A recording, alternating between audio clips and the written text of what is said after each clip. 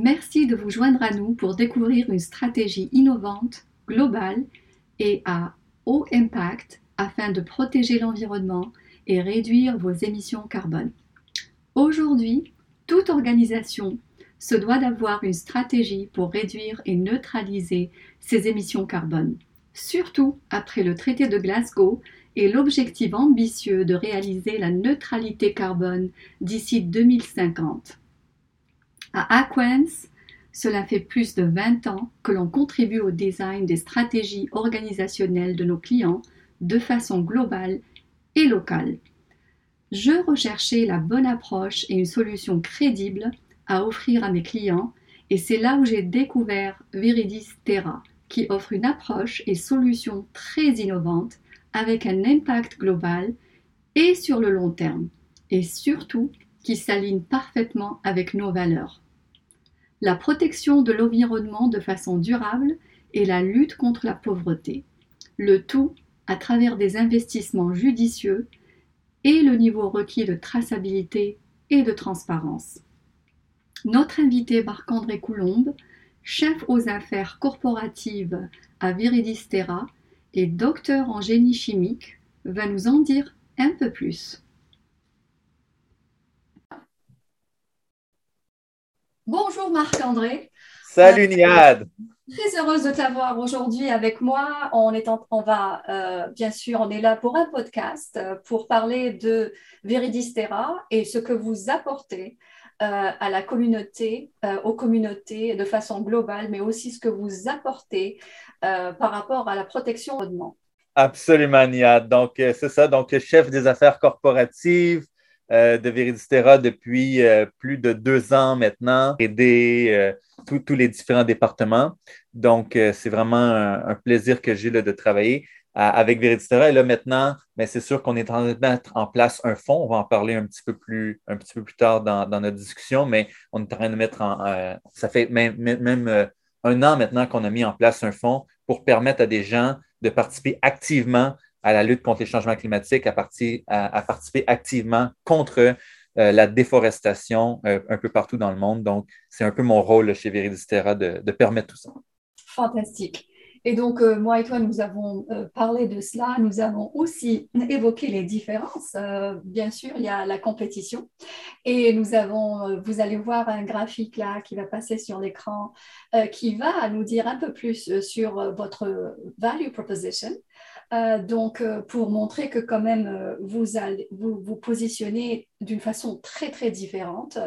Bien sûr, je vais partager avec l'audience my understanding, qui est bien sûr, vous êtes sur tous les tableaux, c'est-à-dire éducation, bien sûr, le savoir, passer le savoir et éduquer landowners sur la biodiversité parce que vous avez des experts. Je Ah oui, sais. on a vraiment une équipe multidisciplinaire, NIA. Donc, contrairement, je dirais, on va l'appeler la compétition, nous, on parle surtout de partenaires parce qu'on travaille vraiment avec tout le monde. Mais disons, contrairement à ce qui est fait, bon, en général, on essaie d'être des généralistes dans toutes les branches. Donc, on fait de la restauration, on possède un fonds d'investissement, on a des biotechnologies et on a aussi une plateforme technologique qui permet la mise à l'échelle à très, très grande échelle. Et pourquoi ce positionnement généraliste? C'est que je prends souvent l'exemple d'une cellule humaine. Dans une cellule humaine, on a besoin d'un minimum de complexité pour que cette cellule fonctionne. Donc, on croit que le système, le modèle d'affaires que Viridistera est en train de mettre en place a besoin d'un minimum de complexité pour prendre soin de toutes les parties prenantes.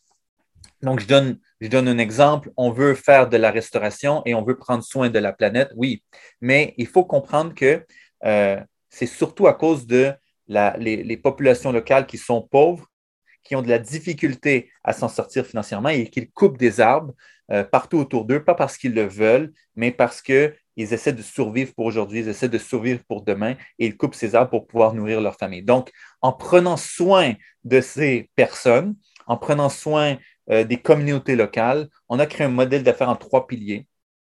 Donc, les biotechnologies, les technologies et les innovations sociales qui vraiment prennent soin de créer un modèle d'affaires positif pour les communautés locales, positif pour la biodiversité et qui produisent des commodités au travers de ces systèmes qui vont amener des revenus, et qui vont faire en sorte qu'on va pouvoir transformer un coût de restauration, un coût de reboisement en un investissement d'impact qui va générer des retours financiers, des retours sur la biodiversité et des retours sociaux, donc qui vont vraiment aider les communautés locales. Fantastique. Moi, ce qui m'a impressionné, c'est votre présence globale. Vous êtes déjà présent globalement sur différents continents et vous faites déjà la différence. Donc, vous êtes déjà en Afrique, au Canada, en Amérique latine. Je voudrais bien que tu partages un peu plus de détails avec l'audience pour qu'ils sachent que vous êtes déjà avancé sur plusieurs long terme, projets sur le long terme. Absolument, Nia. Donc, Viridistera n'est pas uniquement à l'étape de l'idéation. On est vraiment dans le concret, on est vraiment sur le terrain.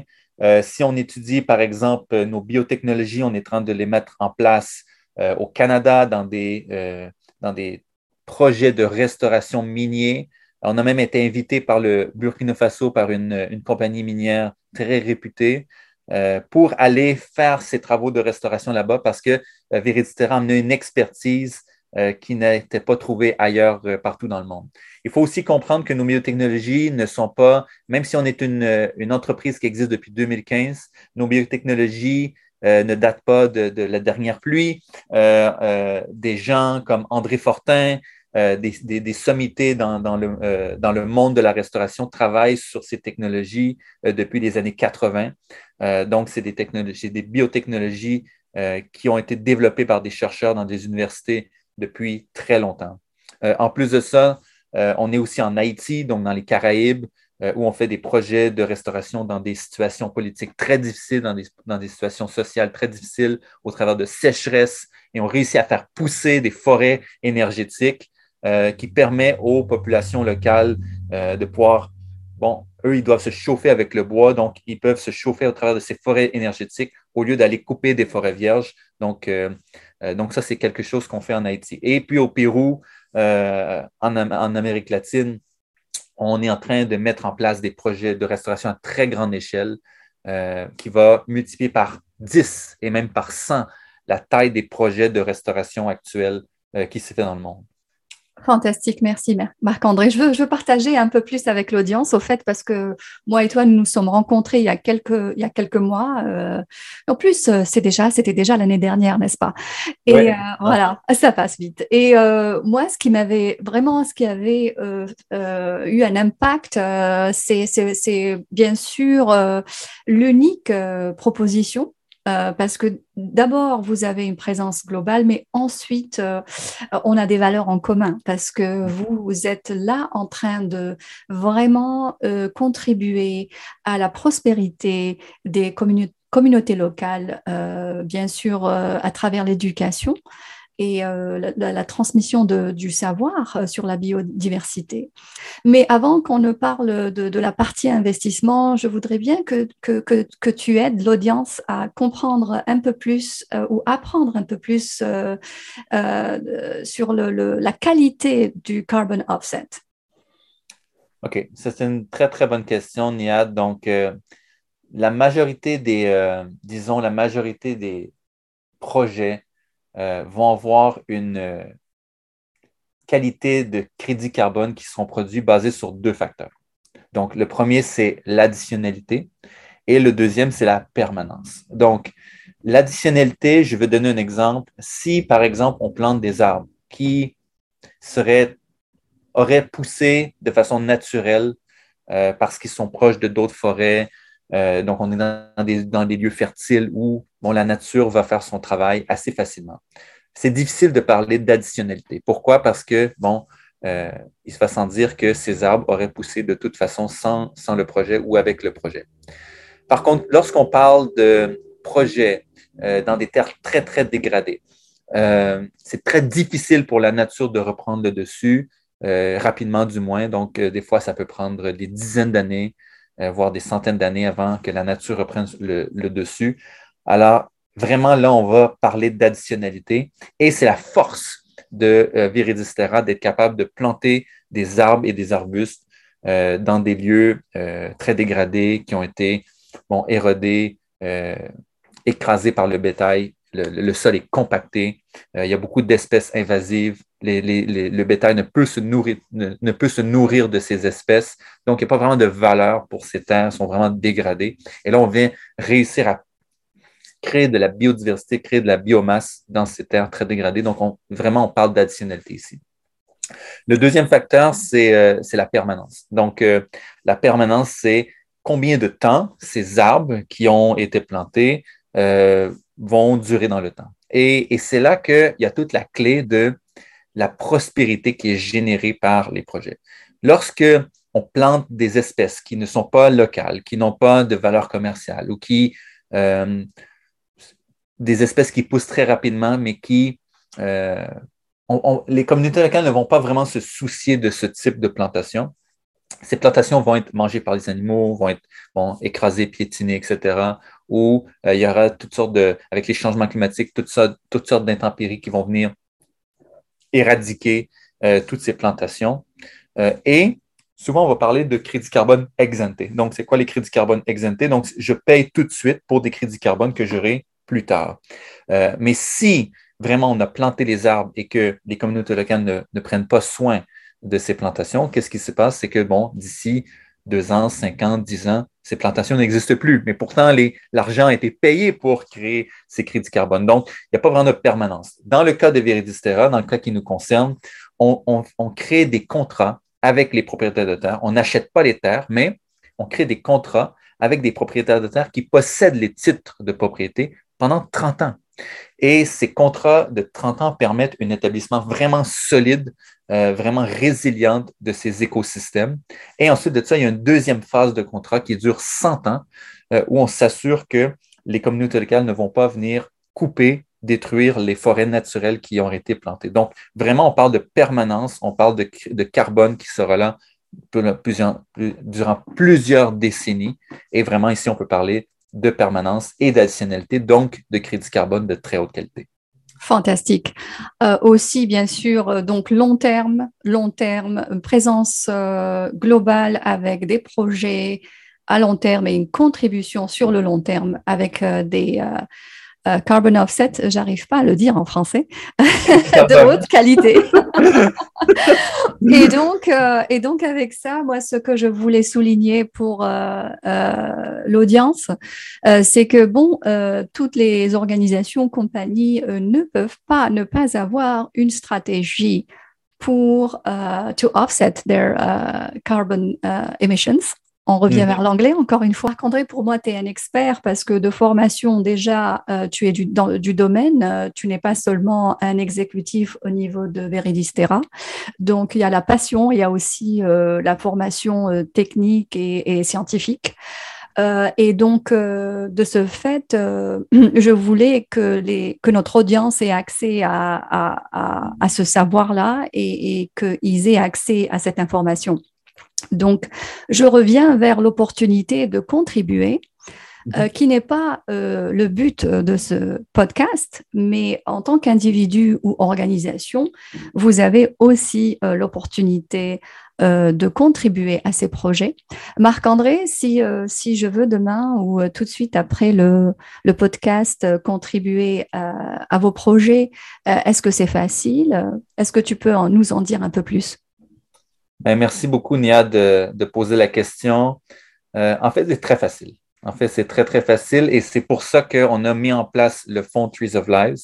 C'était pour faciliter l'accès à tout individu, à toute corporation, à être des acteurs positifs dans la lutte contre les changements climatiques. Donc, on va sur la plateforme qui s'appelle treesoflives.com et puis vous allez pouvoir voir un peu comment ça se fait, la mécanique, où est-ce qu'on est. Vous informer un peu sur le produit et puis combien on peut générer de crédits carbone. Et non seulement des crédits carbone, mais un retour sur l'investissement. Donc, vous pouvez vous investir dans des projets, faire de l'argent et en même temps générer des crédits carbone pour vous-même et devenir carboneutre. Donc, c'est ça tout la clé du fonds Trees of Life. Donc, il y a un petit formulaire, vous cliquez dessus, on prend rendez-vous et puis on va être capable de discuter ensemble. On a besoin de vous connaître. C'est quand même un investissement. Ce n'est pas à prendre à la légère.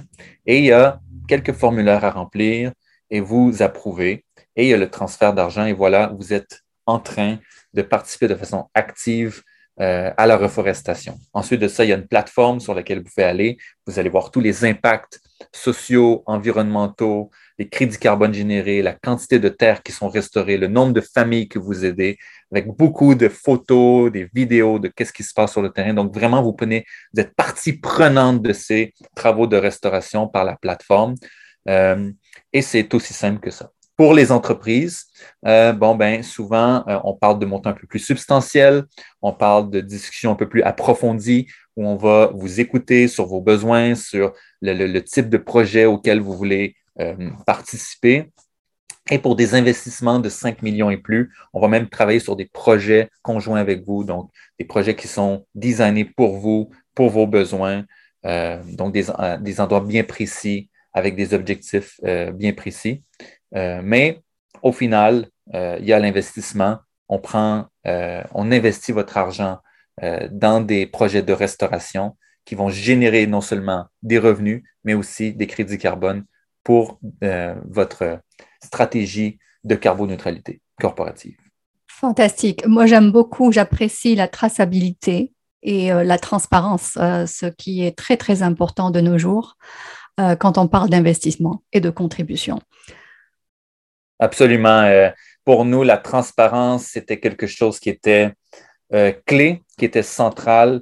Il y a beaucoup dans le marché de projets qui existent où on demande de donner de l'argent et on n'a aucune idée où va l'argent. Est-ce qu'elle va seulement à payer des frais administratifs de grandes organisations? C'est malheureux, mais c'est un peu comme ça que ça se passe. Donc, vraiment, avec le fonds Trees of Lives, on est capable de voir où va l'argent, quels sont les impacts et être très, très clair sur qu'est-ce que mon argent entendrait de produire comme impact.